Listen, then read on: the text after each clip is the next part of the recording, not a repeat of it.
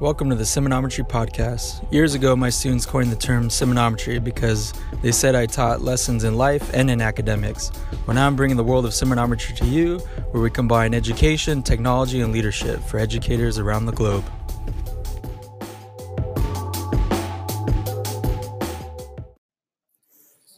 Hello, everyone, and welcome to another podcast episode of the World of Seminometry podcast. I'm your host, Eddie Semino. I'm Educational Technology Coordinator for Coachella Valley Unified School District.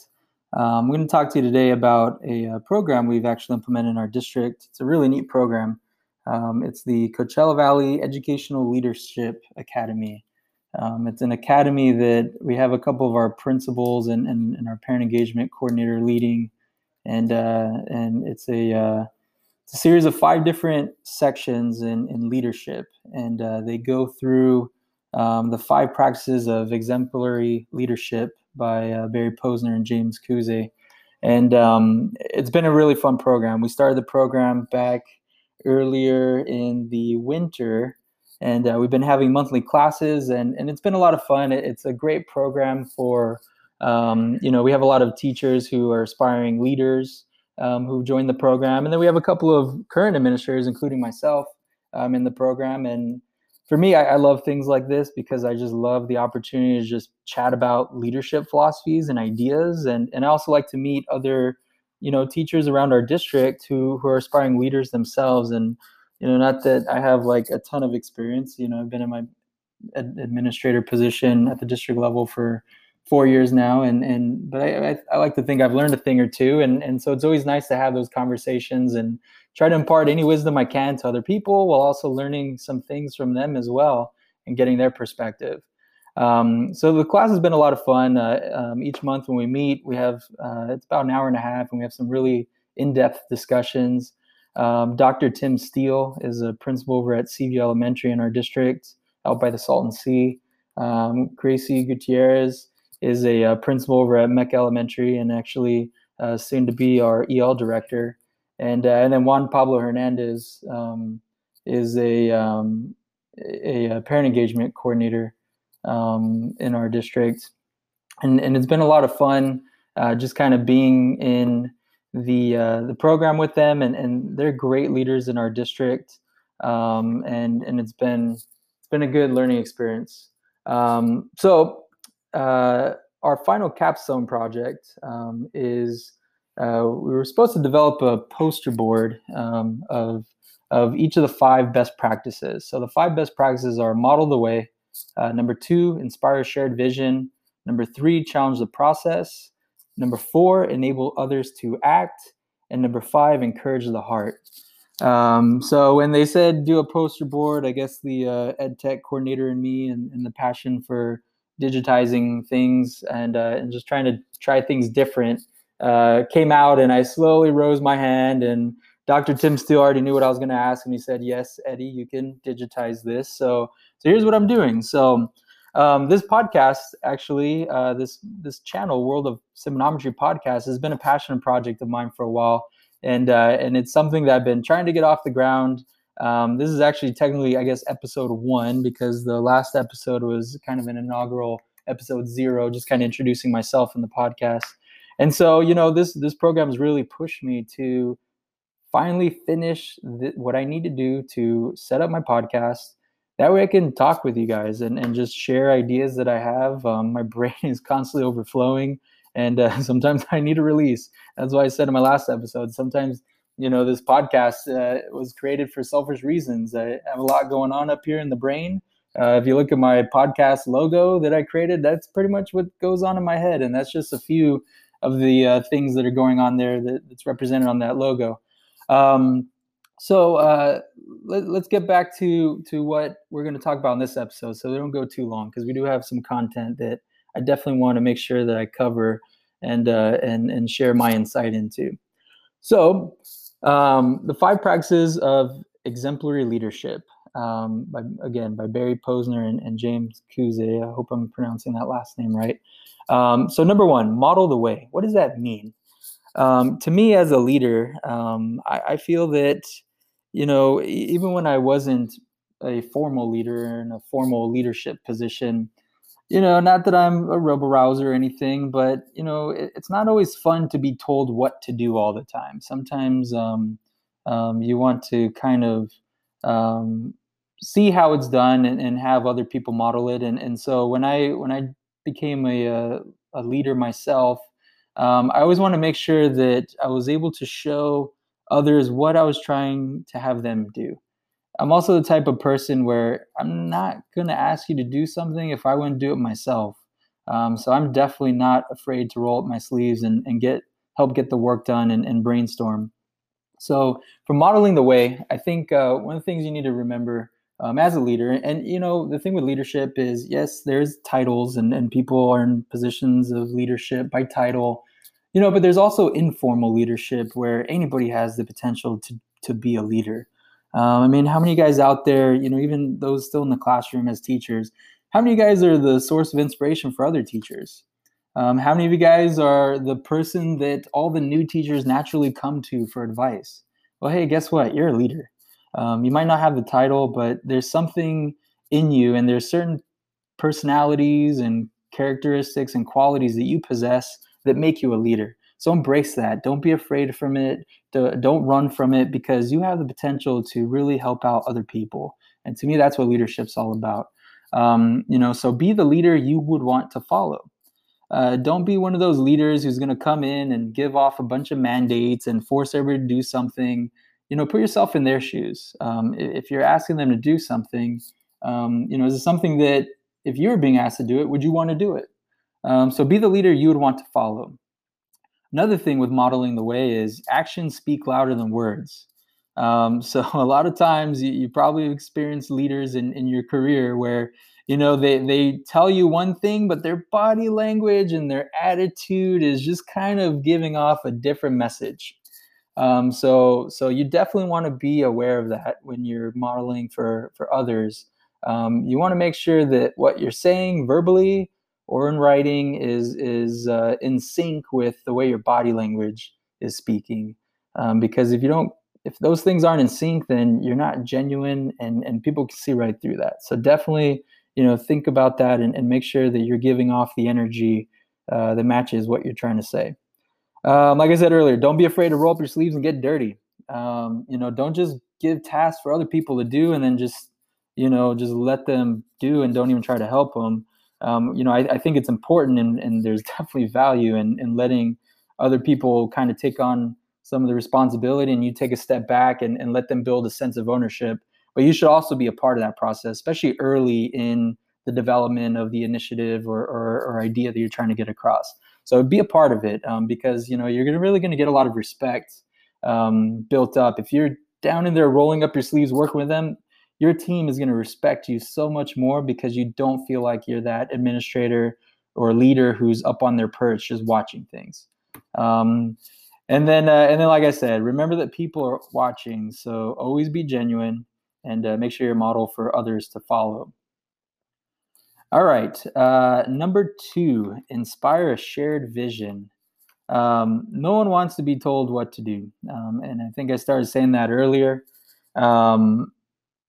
When you first roll out a new idea or a vision for something, include other people. Don't just go it alone. Don't just tell others what to do. Like I said, it's one thing to kind of have a general sense of direction, because even when you start to bring in other people to develop that shared vision, it always takes the leader to kind of start to throw out ideas of where you would like to go, and that's definitely okay.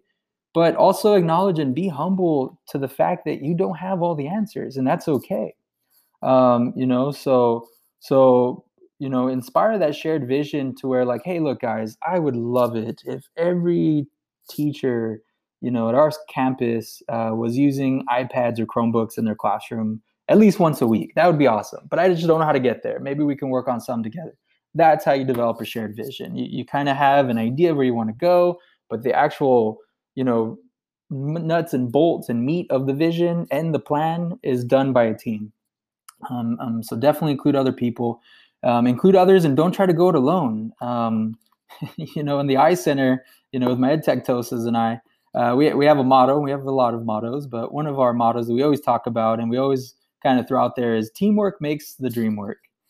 Because, one person can only contribute so many ideas, but it's only when you have a team of people to all contribute ideas, and then also have that fear of it's okay if someone throws out an idea that's not that great.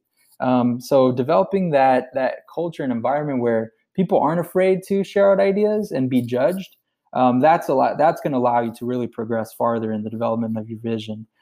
So don't try to go it alone. And when you include other people and they feel like they're a part of the process, they're going to turn around and help you champion that collective cause you guys develop as a team to other people, so the team continues to just grow and grow and grow. And the next thing you know, you have this crazy momentum and people are bought in, and your likelihood of having success is going to increase that much greater. So number 2, inspire shared vision. All right, number 3, challenge the process. This is one of my favorites. Again, not that I'm a rebel rouser, but education has been around for centuries, and with some of the systems that we have in our current education environment, and without getting too philosophical and political, not even political, but just going too much into what's considered quote unquote wrong with education. But I mean, we talk a lot about the industrialization of education, and how even 120 years later, after the start of the Industrial Revolution, we still do a lot of the same systems that we did back in the late 1800s in education.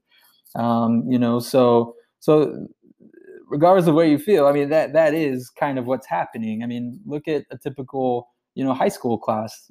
Typically, students are in rows, and so we got to think about how can we challenge the status quo? A lot of times in education, we try the same thing over and over again, expect different results. Well, I don't want to sit around being insane all the time. We got to think about different ways to approach our systems and processes.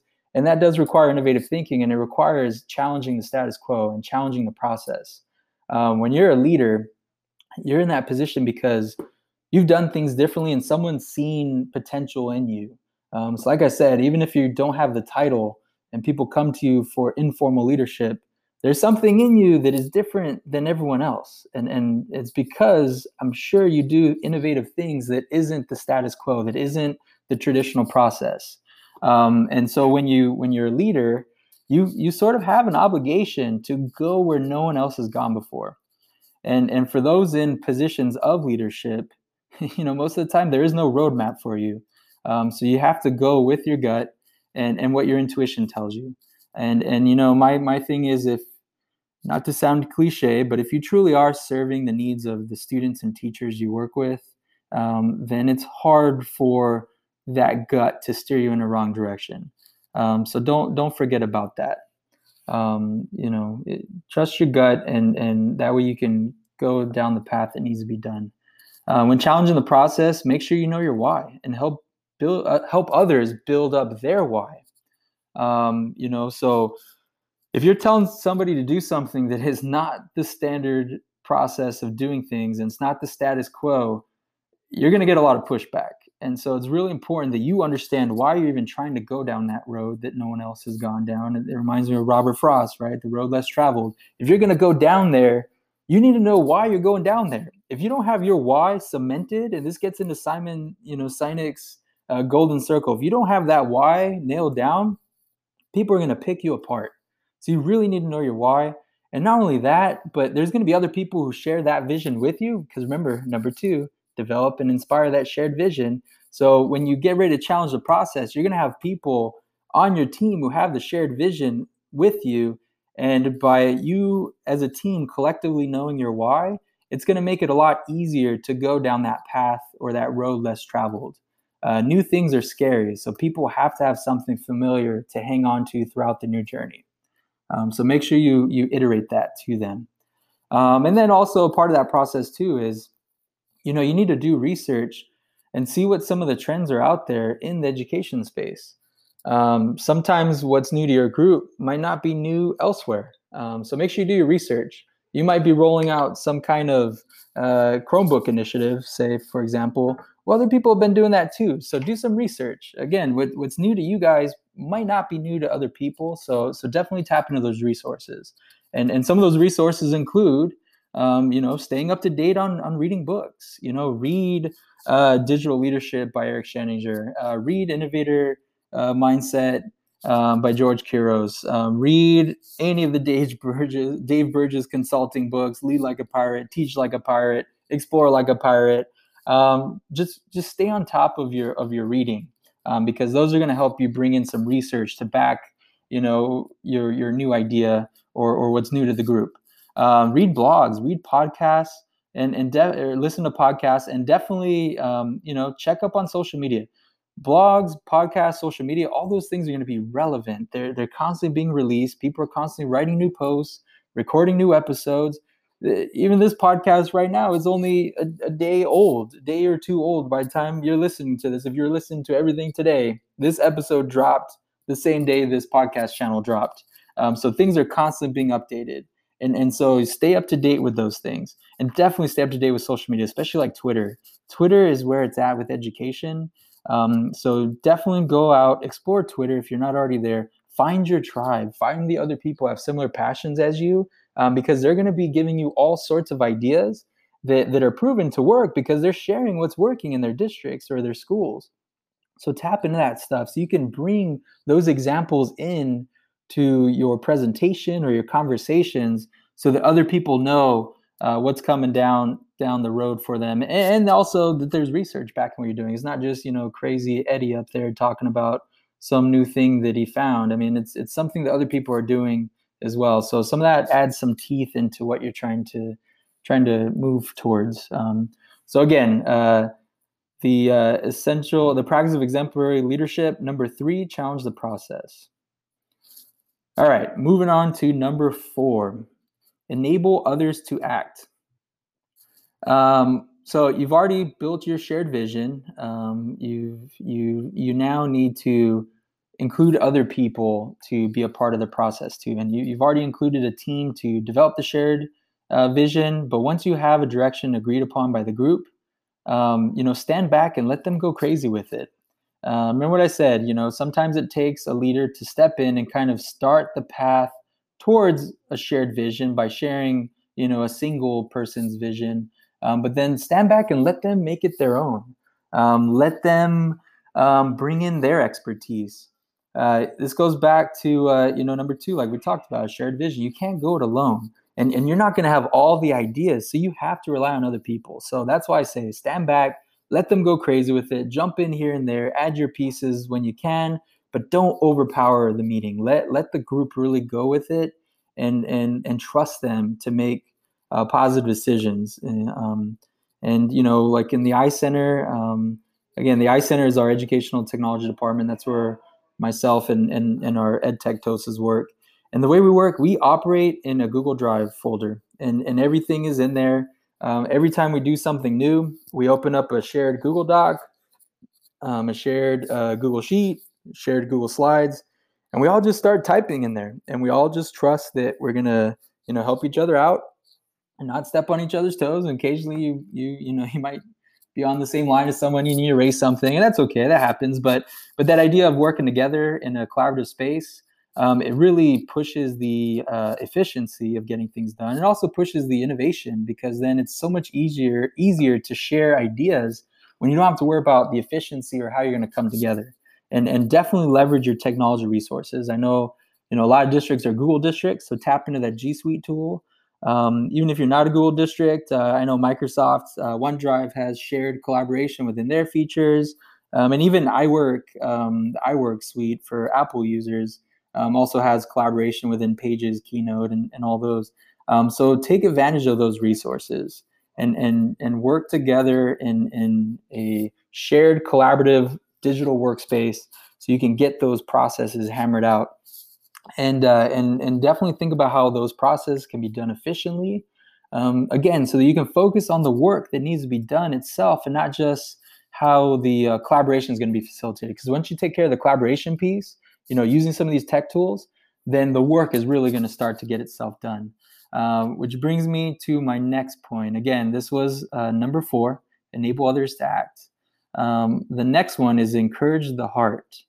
So don't just bring people one at a time, bring a group together and go through the PLC process. And as you're doing that, think about, again, the why. Get those right people there, so you guys can kind of work together towards some of these processes. But, with encourage the heart, again, you have to know your why. Why do you want to be a leader? Think about that. Why do you want to be a leader? If you're not in a position of leadership, but you want to be, why? If you want to be a grade level lead, why? What drives you? What's going through your mind that makes you say, you know what? I need to be in a position of leadership. If it's just about the power, then I think you're making the wrong decision. And I really think you should reconsider that, because, if just the power or the paycheck is what's driving you, you're going to be miserable, because your passion isn't going to truly be in there. And it's not only going to be miserable for you, but I'm sorry, but it's probably going to be miserable for other people too. So make sure you know your why of why you want to be in leadership, and encourage your heart. Make sure your passions drive your work. Again, not to sound cliche, a lot of people say we're in it for the kids. Well, let your actions speak that. Don't just say it, because a lot of times if you say it so much, it gets lost and it gets ignored, and it almost gets discredited. Like people don't believe you that you're being genuine. Instead, let your actions speak that for you. That way you don't have to say it with words. And one of the ways you can do that is let your passions be contagious to others. If I have a hard time, and I hope that it comes through in my voice when I speak to people about things, but I'm passionate about what I do. I really am. And I'm not afraid to let that spill out. Some people might like it, some people might not like it, but you know what? That's what drives me, and that's what makes me passionate. And I like to be around people who have similar passions. And to me, it's okay to let them see that, and maybe it might instill passion in them. Because when you share your passions and you let some of those passions out, other people might have similar things, but maybe they've kept it cooped up. And by seeing you kind of branch out and explore some of those passions, then it makes them want to talk more. And hey, yeah, I believe that too. Let's go do this.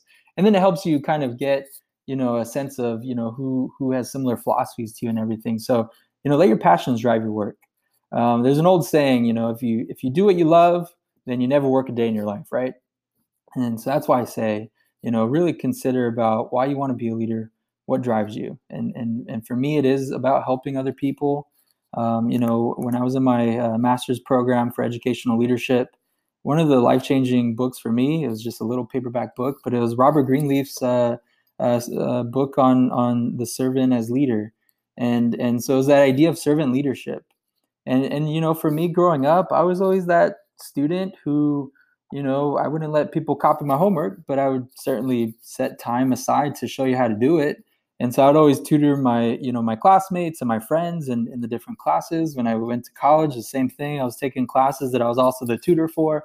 So I've always liked helping people. That's just what I do. Even throughout college, I'd volunteer coaching, our local Little League baseball team, or, working at this thrift shop, this nonprofit. So, to me, that's what I'm about. And if you know me, you know that is what I'm about.